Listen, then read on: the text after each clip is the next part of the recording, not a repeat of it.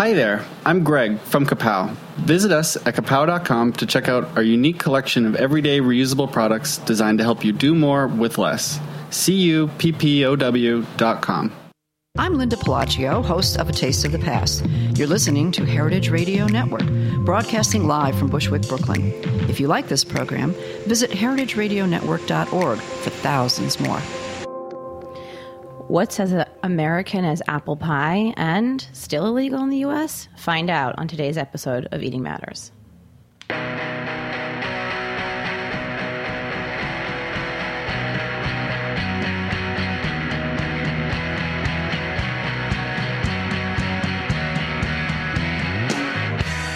Hi, and welcome to Eating Matters, where we talk about food policy and how it impacts all of us.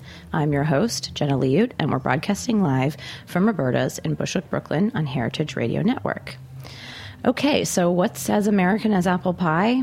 According to advocates, the answer is hemp, a variety of the cannabis sativa plant. I probably mispronounced that. But anyway, the cultivation of which is currently illegal in the U.S. The Guardian published a piece on hemp this past Sunday, claiming that George Washington, Thomas Jefferson, and John Adams all grew hemp, which was used for things like paper, rope, cloth. The first flag of the U.S., owned by Betsy Ross, is said to have been made from hemp, and the Declaration of Independence was drafted on hemp paper. Today, we're going to be speaking with Eric Steenstra and Amy Default about the benefits of this plant and what advocates are doing to make its cultivation legal in the U.S. Later on the show, we'll be joined by Jesse Gould from Oxford, our featured Startup of the Week. But before we get into our discussion on hemp, I want to go over some of the biggest food policy stories from the past week. First up, I want to talk about Philadelphia. Last Wednesday, the city made history as their city council advanced a proposal to tax sugary drinks, which will fund universal pre-K in the city. This is a measure that would make Philly the country's first major city in the U.S. to impose such a quote, sin tax on sugar-sweetened beverages. There was some back and forth about the exact rate that was going to be put forward, and the final decision by the council came to a 1.5 cents per ounce tax, which was a little bit down from the 3 cents per ounce tax rate that Mayor Jim Kenney proposed back in March. But the proposal will still bring in an estimated $91 million per year, and interestingly, also applies to diet drinks. The measure will face one more vote before being finalized. The vote happens tomorrow, but most people are expecting the City Council to officially seal the deal and move forward. This is a huge win for the public health community, and it was no doubt made possible by things like the nation's first soda tax happening in Berkeley, California. I think we can expect to see a lot more of these proposals popping up throughout the country and actually passing, which is a big sea change from where we were a year or two ago. Moving on, I want to talk about SNAP, always. So there were two compelling studies on food access that were recently released that I want to mention. The first is a USDA Amber Waves report on food deserts, which found that both high and low-income households consider store characteristics other than proximity in deciding where to shop. So this study is interesting because much of the research, the prior research on food store access, assumed that those in food deserts were constrained by their local food environment and were therefore forced to rely on the smaller stores in their neighborhood that tend to have higher prices and less variety, especially less variety of fresh produce. So this study used data from the USDA's National Household Food Acquisition and Purchase Survey, which is a mouthful, so we're just going to call that Food Apps, the acronym. So yeah, researchers use this data to examine where U.S. households actually shop, how far the store is from their home, what mode of transportation they use, and found some interesting things. So in terms of their key findings, they found that households often bypass the nearest supermarket to obtain groceries. And this behavior is consistent across transportation modes, suggesting that U.S. households are not, in fact, as limited by the food stores in their own neighborhoods. It also found that roughly 90% of those households that participate in the SNAP program and the WIC program or the WIC program did their primary grocery shopping in a supermarket or a super center. So other factors, basically this is all to say other factors such as household and neighborhood resources, education, and taste preferences are thought to be maybe more important determinants of food choice than proximity. I wanted to bring this up this week because you will remember last week in our conversation with Chuck Abbott, we talked about the updated proposed SNAP retailer requirements. And one of the arguments against changing these requirements for stores, which would require the stores to stock healthier food, would mean that smaller retailer establishments like convenience stores and bodegas would be forced to drop out of the program, thus resulting in fewer options of local places for SNAP recipients to shop. So in a way, this study can be used to support the USDA's proposal, as it finds that most people don't rely on the closest store option, and most SNAP recipients do most of their shopping at a traditional supermarket. And speaking of household resources, the Center for Budget and Policy Priorities released a new study recently that found that food stamp recipients would buy more nutritious foods, notably vegetables, poultry, and fish, if benefits were raised by just $1 a day, or 24%. So my hope is that studies like these can be used to support the argument for more food assistance in this country. Unfortunately, Congress has taken a more fiscally conservative approach to federal nutrition programs recently. For instance, the 2014 Farm Law called for an $8 billion reduction in food stamp spending over 10 years, which, granted, it's smaller than the proposed $40 billion cuts that conservatives thought, but is a cut nonetheless. So just a few other facts before I wrap up my conversation on SNAP. Reminder, 44.3 million people receive food stamps as of today, with an average benefit of $126.26 per month, which is about $4 per person per day. And fun fact, enrollment has declined for 4 months in a row now. Moving on, last week, Iowa Senator Joni Ernst tried to insert language into the National Defense Authorization Act that would continue to offer meat options that meet or exceed the standards established in the Dietary Guidelines for Americans. This was a thinly veiled attempt to block the Humane Society's Meatless Monday campaign, which is working to get institutions like the military, hospitals, schools to reduce its meat consumption. It goes without saying, but I'm just going to say it anyways. Senator Ernst has close ties to animal agriculture, which is obviously one of the biggest businesses in her state, and has received thousands from organizations like the National Pork Producers Council towards her campaigns in the past. Luckily, in my opinion at least, the Senate passed the measure yesterday and failed to include her amendment. And finally, yesterday, we're going to move on to North Dakota. By a 3-1 margin, North Dakotans refused to allow corporate hog and dairy farming, keeping a blanket ban on corporate ownership that dates back to 1932. The referendum overturned a law passed last year by the Republican-controlled legislature to relax the ban by allowing out-of-state corporations to own hog and dairy farms covering up to 1 square mile. Proponents of the statewide ban said that it protects family-sized farms from the deep pockets of outside investors, while those in support of the exemption for hog and dairy farms say it would broaden the financing available to livestock producers and help them modernize. According to the Associated Press, 9 states restrict corporate farming, but most have some sort of exceptions for livestock producers. And that wraps it up for our new segment today. Be sure to tweet or direct message us at EatMattersHRN if you would like to include a particular policy update or have thoughts on the ones we discussed today.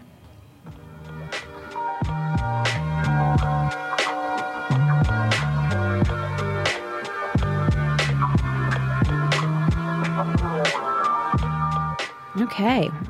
Turning to the topic at hand, today we'll be discussing all things hemp. Joining me on the line to do so are my 2 guests, Eric Steenstra and Amy Dufault. Eric is the executive director of the Hemp Industries Association, a membership-based nonprofit trade group representing the interests of the hemp industry. And Amy is the director of communications at the Brooklyn Fashion and Design Accelerator and has been a sustainable fashion writer for over 2 decades. Eric and Amy, welcome to the show. Hello. Hi. Thanks for having me. Thank you both for coming on. Amy, we'll kick it off with you. Can you we'll start at the very, very beginning. Can you just describe for our listeners what hemp actually is? Yeah, well, it's many things, but it's funny. The more you read about it, the more you understand it is not marijuana. Yeah, we're going to talk about that. It's a fast-growing plant that grows faster than most weeds. It can grow about 15 to 20 feet high, and it can be used for everything from textiles to food, from body care products to building materials, and has been around since time began. Wow. Yeah. That's my quick soundbite for you. Right. That sounds almost too good to be true. Can you give us maybe some specific product examples? I recently read an op-ed that Elizabeth Kucinich wrote in The Hill, kind of talking about the mirrored benefits that you kind of hinted at of hemp, and I'm wondering if you can kind of give us some examples of how hemp is used. Well, I mean, it's used in a lot of a variety of foods and different oils and textiles like rope and hemp. Are the oils edible? Rope and canvas, and it's used in clothing. It's actually used in so many different products, from beauty products to food to fashion. It's amazing. The more you do research, and that you can find out what hemp is actually used in or can be used in.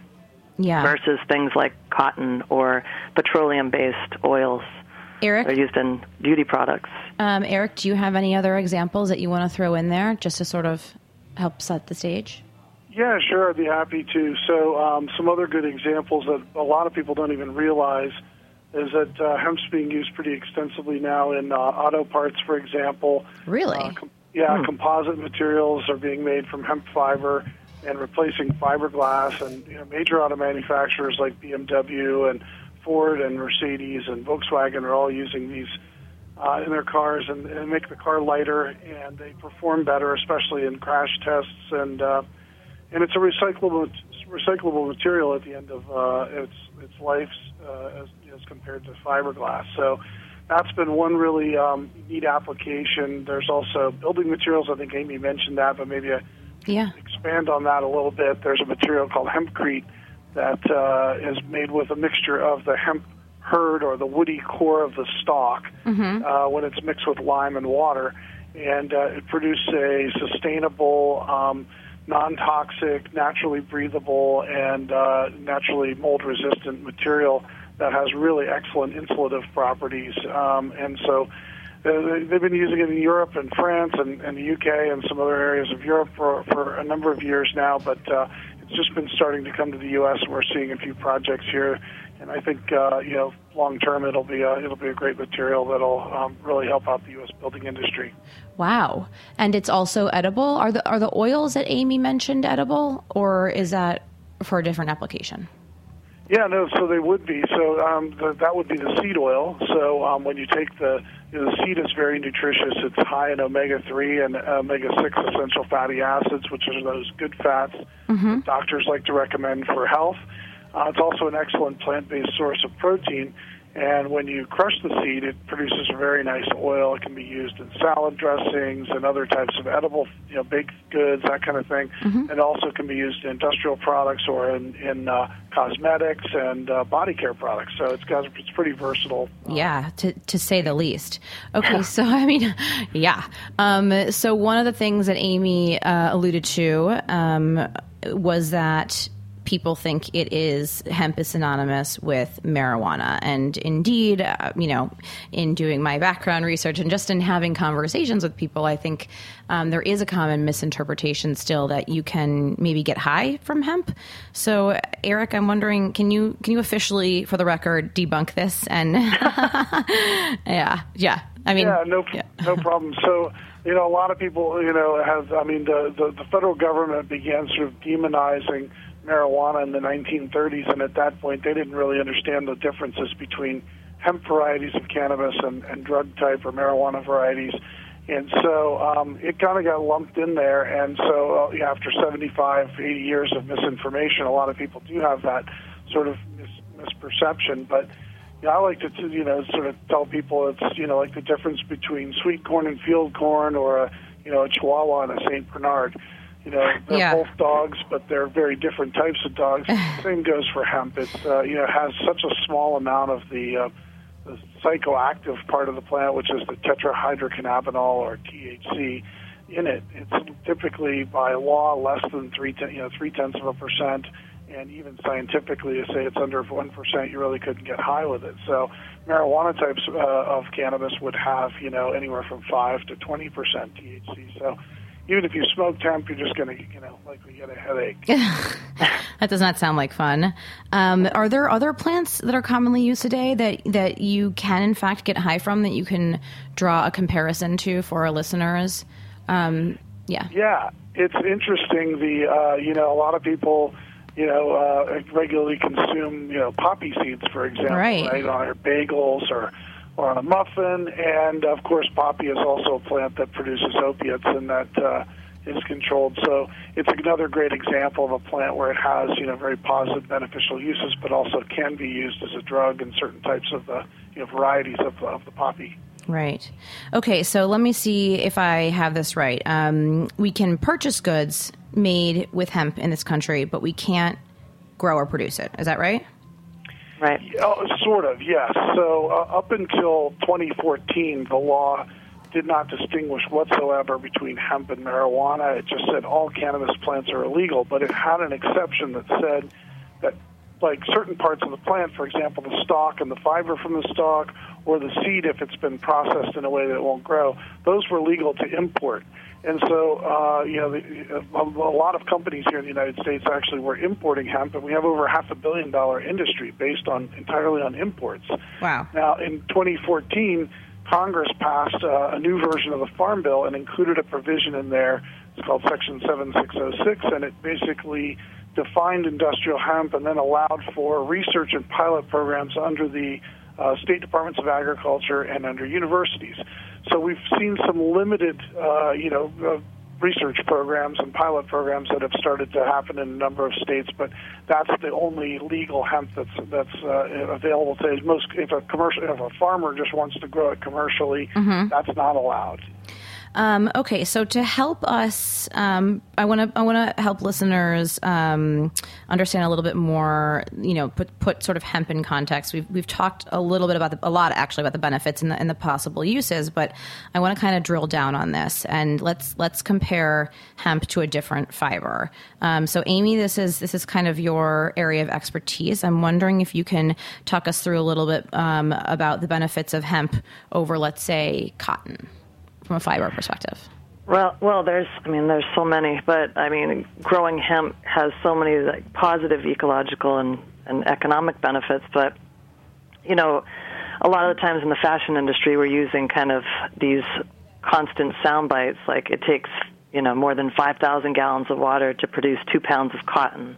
Wow. And I know that makes a T-shirt and a pair of jeans.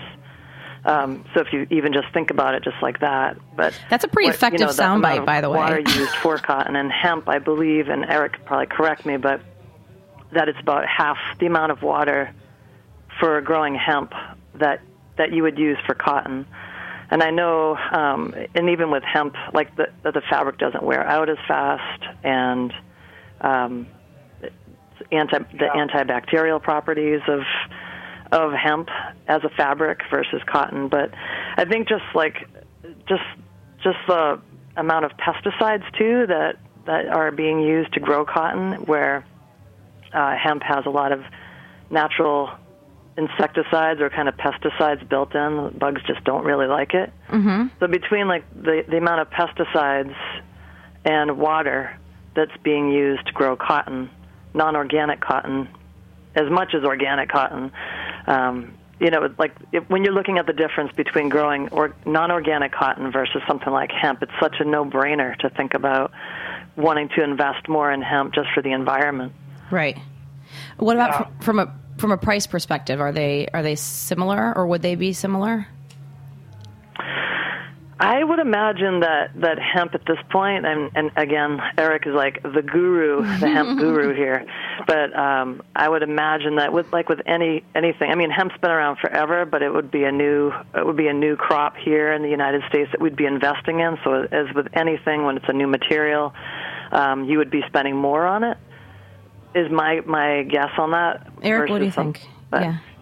So I mean, so Amy's right. It's a new material in the sense that we haven't been growing it here for 75 or 80 years, and so a lot of all the genetics that we had, the old hemp that they used to grow, that's all been lost. All the processing equipment is no longer here. The infrastructure is gone, right? So we have to start over rebuilding it as an industry, but yet hemp is very old in that it was a crop that was grown going back to the founding fathers, of our country, and going back thousands of years all the way to China. So it's not a new crop in that sense, but I think in terms of the sustainability side, it's it is significantly better than cotton in terms of its water usage. It uses significantly less water, and certainly the pesticides. I understand that cotton is the most heavily sprayed agricultural crop on the planet, with over 25% of all the pesticides going into that. So it's definitely not a very environmentally friendly crop.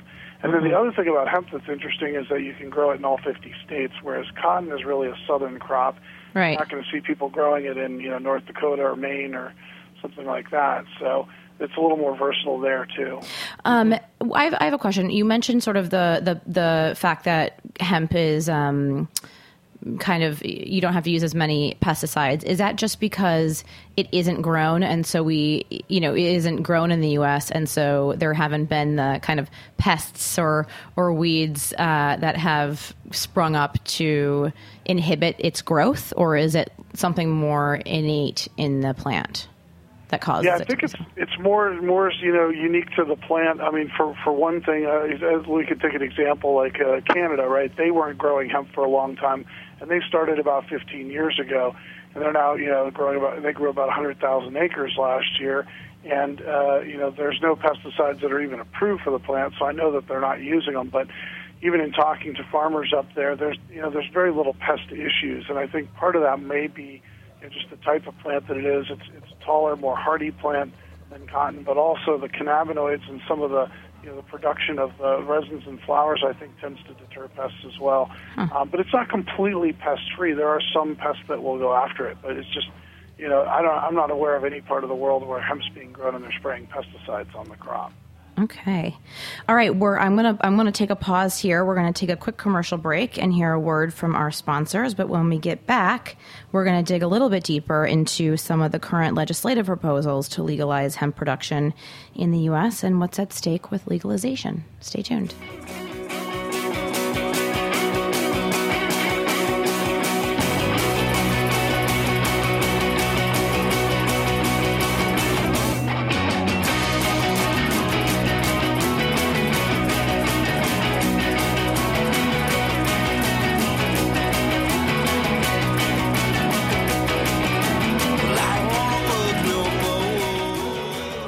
Americans throw away 58 billion disposable cups every year. A lot of those cups will still be around long after you're dead. Kind of dark, I know, but I'm Greg from Kapow, and we decided to do something about it. We created the only glass travel mug that's 100% U.S. made. You can check it out alongside our complete line of everyday reusables at kapow.com, CUPPOW.com.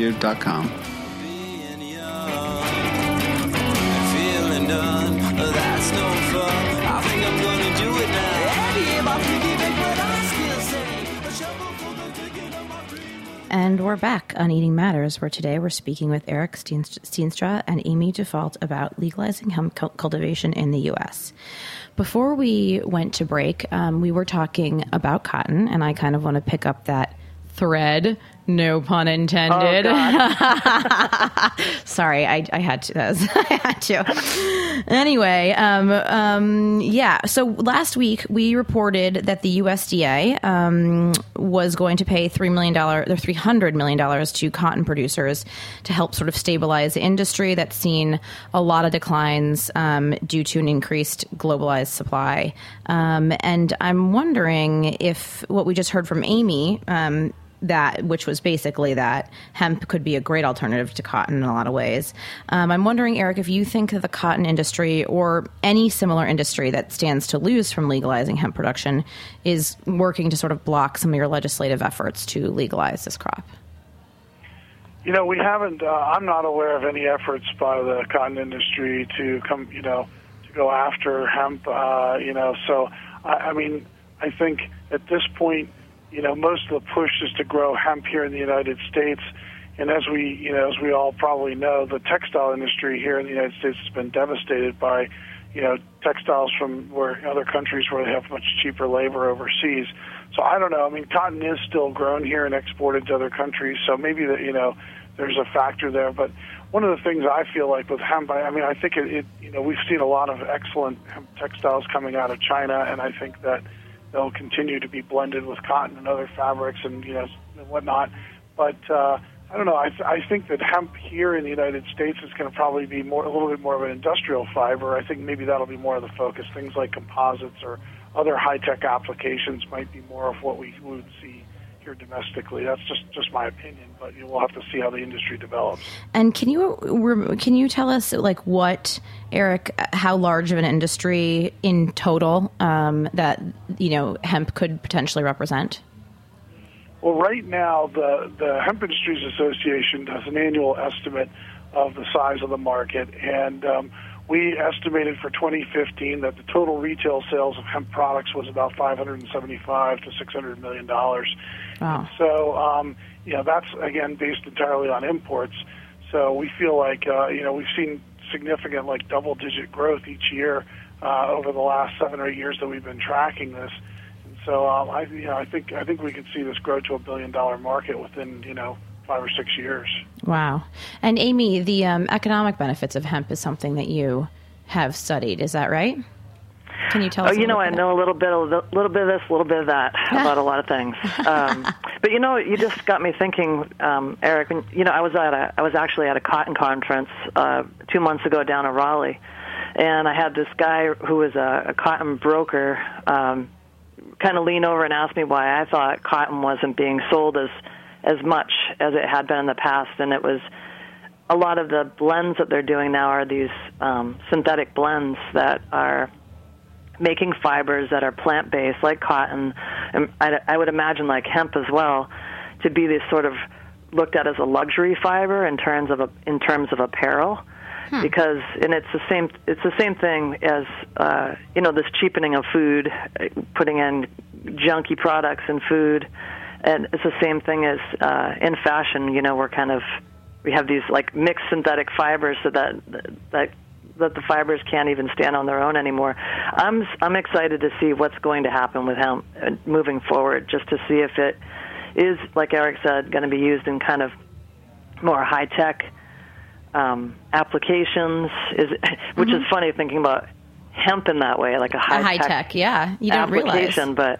But yeah, it's suddenly it's going to be this hopefully a whole new industry, and not just research plots through universities, that actual farmers can be farming it without being fearful that they're going to be shut down by the government because there just might be, more than just hemp growing out in their fields. And I think that's a big fear right now with farmers. Like, why invest in something that's illegal? That might just get torn apart. You can't invest in something like that. It's too risky.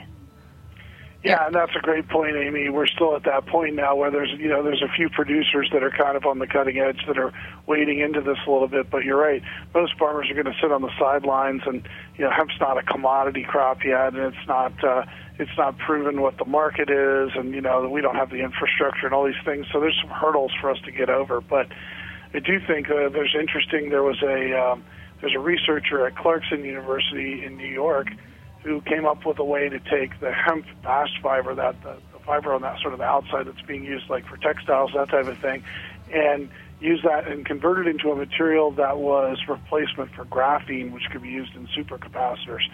When I heard about this, I read about it, I was just blown away because, nobody really thinks of hemp in those terms. They think about, rope and canvas and, like more traditional products. And so I think those kinds of potential applications and, things like the composites for the auto industry, those are really opening eyes and making people think again, hey, plant-based resource like this could really have some incredible applications and could be something really important. Yeah. Eric, what is a strategy from your perspective, the association's perspective, to move the needle on advancing legislation that would make this possible?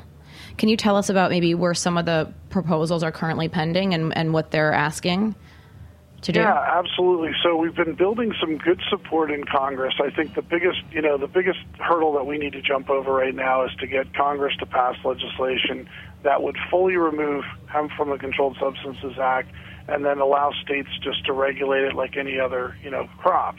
And so we have two bills that are currently pending in Congress.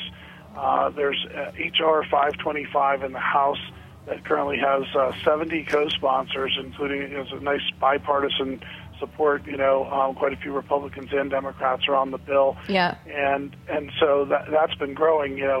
70 co-sponsors, pretty nice amount there. And then in the Senate, there's a bill called S-134, and that bill was actually introduced by Senator Wyden of Oregon, along with Senator McConnell, the majority leader. And that's Senator Mitch McConnell. Yeah, that's incredible. Senator McConnell has become a major proponent of this, and I mean we just had this big celebration last week. We do an annual industry promotion called Hemp History Week, and during Hemp History Week, Senator McConnell and Senator Wyden and Senator Paul and Merkley put in this resolution on the Senate floor to commemorate Hemp History Week and talk about the economic potential, and it passed unanimously. So I feel like we're making some progress. We're just not quite there yet, but definitely some exciting things that are happening. So it's interesting to me. So you guys decided to focus on like a federal plan of attack first, as opposed to what, let's say like the marijuana industry is doing, which is kind of targeting like individual states. And the hope is that once a certain number of individual states have legalized marijuana or medical marijuana, that the federal government would be forced to act. What made you decide to go the federal route first? Well, we've been focusing sort of a dual-pronged attack, both in terms of the state and the federal level. And, one of our goals was to educate legislators at the state level, because a lot of them end up, after serving in their state legislatures, they end up coming to Washington. Yeah. So by educating them there, they would bring that knowledge forward. I mean, we had years ago, we had a bill in Illinois, for example, that then State Senator Barack Obama voted in favor of. Now, those are the kinds of things, when they have a chance to consider something like that and then bring it forward. A number of the legislators are in Congress now. We started working with at the state level. So, and actually we had a number of states that did pass some legislation before anything happened at the federal level. But a lot of states did sit on the sidelines because they were saying, well, why should we do anything? The federal government's just it's illegal. So once the Farm Bill passed in 2014, we had like 10 states that had legislation at that point. Since then, we've had 19 more states come on board, and so now there's 29 states with legislation that allows them to move forward and take advantage of this. So it's kind of snowballed. Right, as typically happens. Amy, can you tell us what's happening in the fashion world? What people are doing in that industry to promote the legalization of hemp?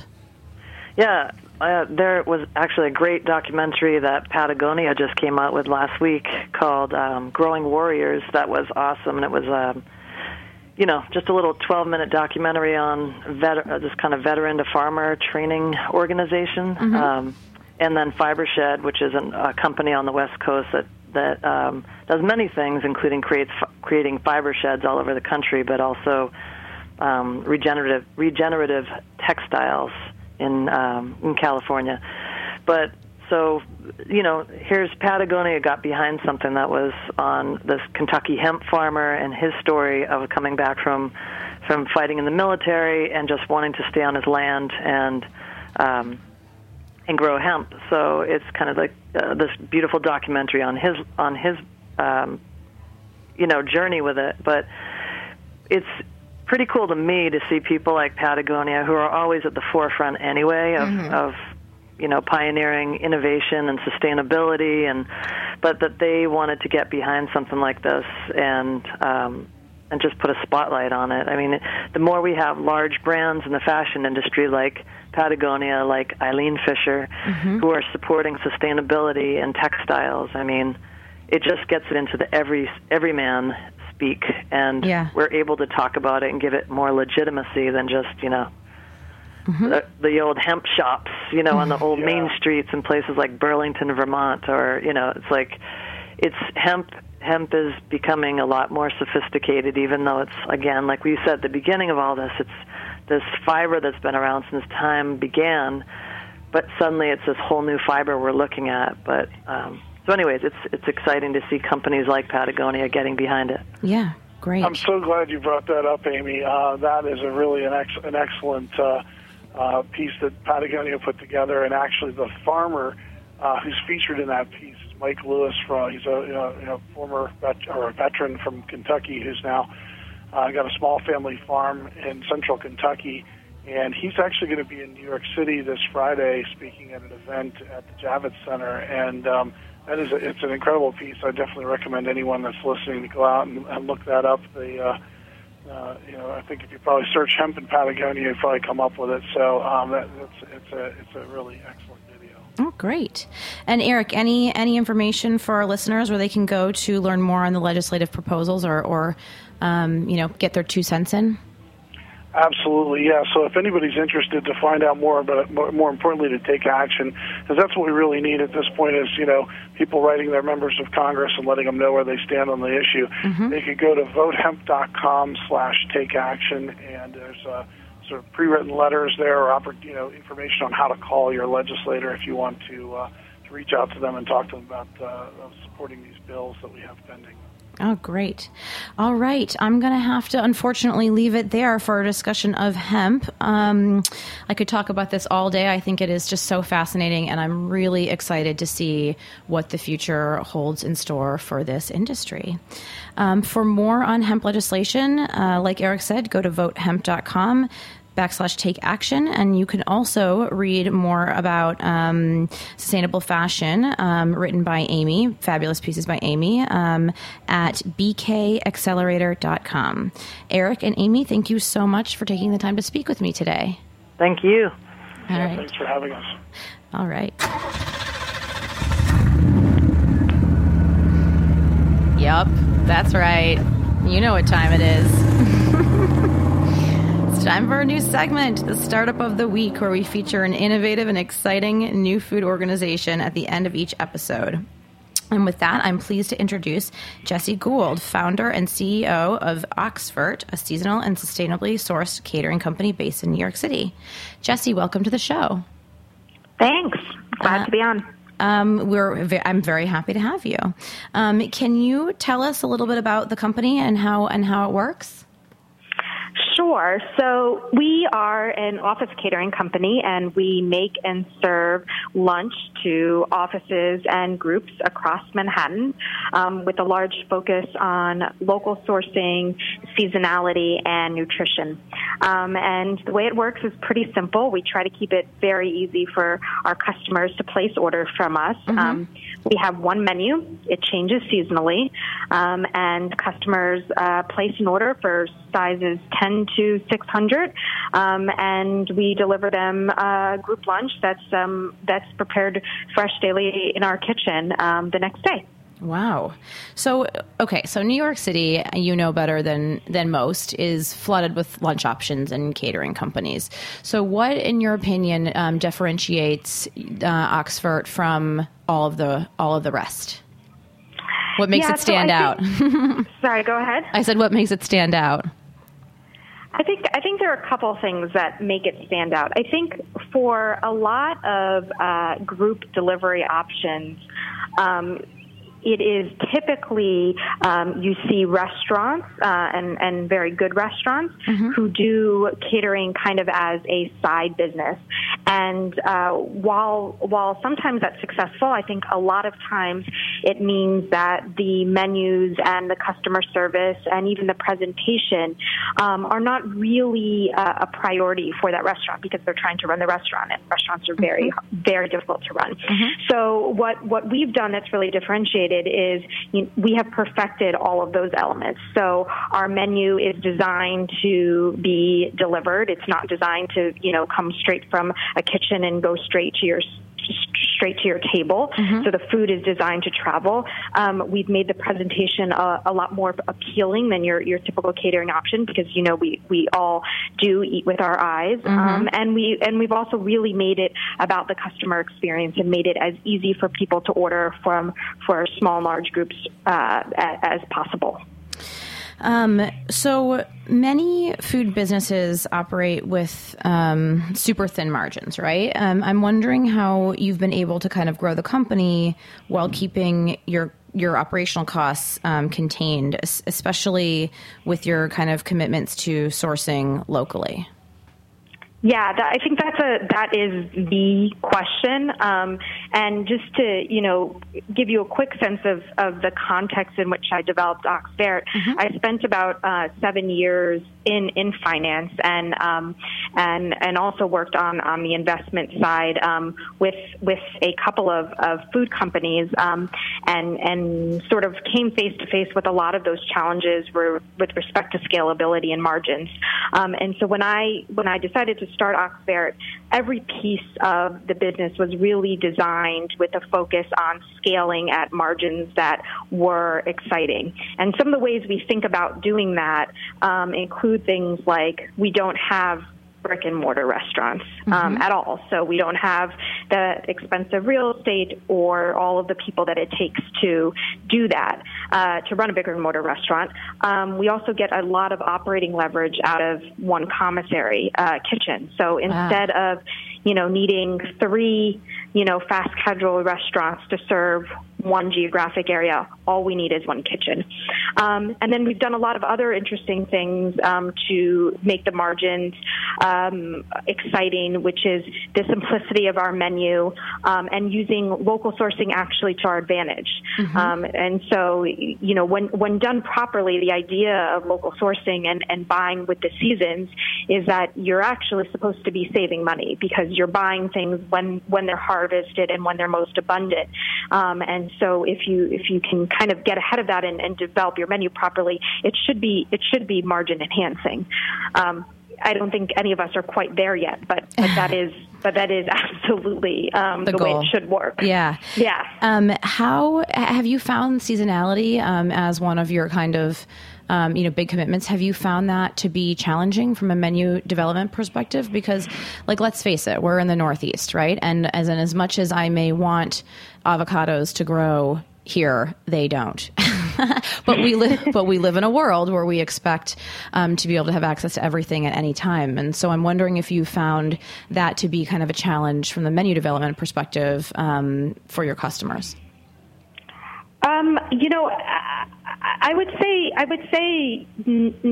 no. I think that, the one item, it's funny that you mentioned avocados. Yeah. I would say the one, genuinely, because I think the one item that is sort of universal, especially when it comes to the type of food we're serving, is avocados, and we will never be able to get those locally. But I think when it comes to what is available in the Northeast, I don't think our chef or any of us have felt at all kind of limited by the options that are available in the Northeast. I think winter is probably the hardest season, just because there are fewer things that grow. I would say the harder part about sourcing locally is not necessarily that the things that grow in the Northeast here are limited. It's more that you can't predict the availability, and so you develop a menu per season, each season, but there may be items that the weather's a little funny, so they come later, or they don't come at all, or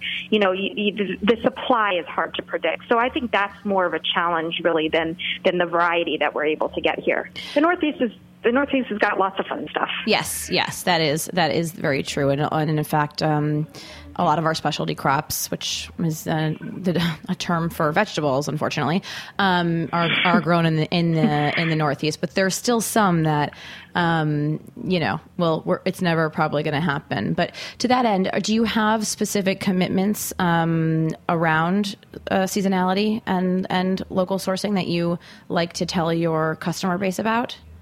Yeah, absolutely. We are a very mission-driven organization.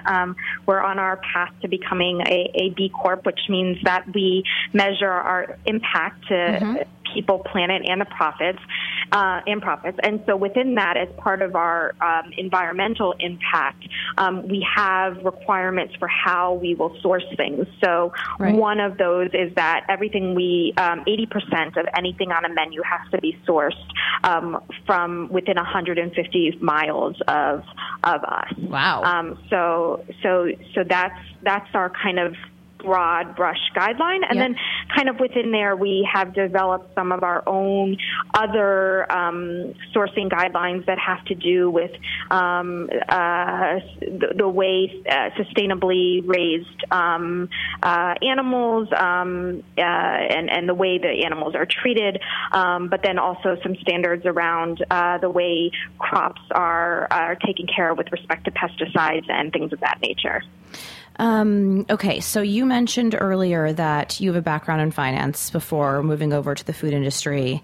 Do you think that, from your kind of perspective, launching this company in the food world, that you really needed the experience working in the food industry prior to starting your own company, or do you think it's not as important? I think it's a tricky answer. I think it has historically not been as important, and that's historically what's been the problem. So I think one of the reasons why until recently we haven't seen a lot of innovation in food that will lead to, we've seen a lot of creative culinary innovation, but innovation around supply chain models and things that will really start getting us access to the quality and the type of foods that we all need to be eating is because we didn't have a lot of blending of the traditional business world with the food world. The food world was very much, in many cases, left to be kind of a creative, a creative venture, and you could certainly do well with that. So I think what having a financial background has allowed me to do is create a business model that really has the potential to create change because I'm able to apply sort of traditional, business principles and principles around cost structure and margin to an industry where a lot of that hasn't been done traditionally. I think that's changing, which is awesome. But I do think that's the last 5 years or so is when we've really started to see that change. Right. Okay, great. All right. Well, anything else you want to make listeners aware of before we wrap up for today? Nothing specific. If anyone is interested in working with us, we'd love to meet new people. And you can just go to our website, www.oxvert.com. Oh, great. Yes, I love, and one of the great things I think about this segment is I love featuring startups at kind of different parts of their growth, right? So we have had in the past those that have been in existence for many, many years, and those that are really in the, just have like under 10 employees and are poised to scale in the next year or so. So I love the diversity. I think that your food looks absolutely incredible. And like you said, for more information on the company and most importantly, to place your orders, oxvert.com. Thank you so much for joining me today, Jessie. Thank you. This was great. Thanks. Bye. Okay, I want to thank all of our guests today and our sponsors for your generous support. Our show is produced with help from Taylor Lanzette, and the show music is by the fabulously talented Tim Archer. I want to thank my engineer, David Tadashore, for being amazing every single week. All episodes of Eating Matters are available on Heritage Radio Network's website or as a podcast on iTunes and Stitcher. If you haven't done so already, please subscribe. Like, share, follow, and post to us on Facebook, and find us on Twitter at Eat Matters HRN. I'm Jenna Liut, and thank you so much for listening.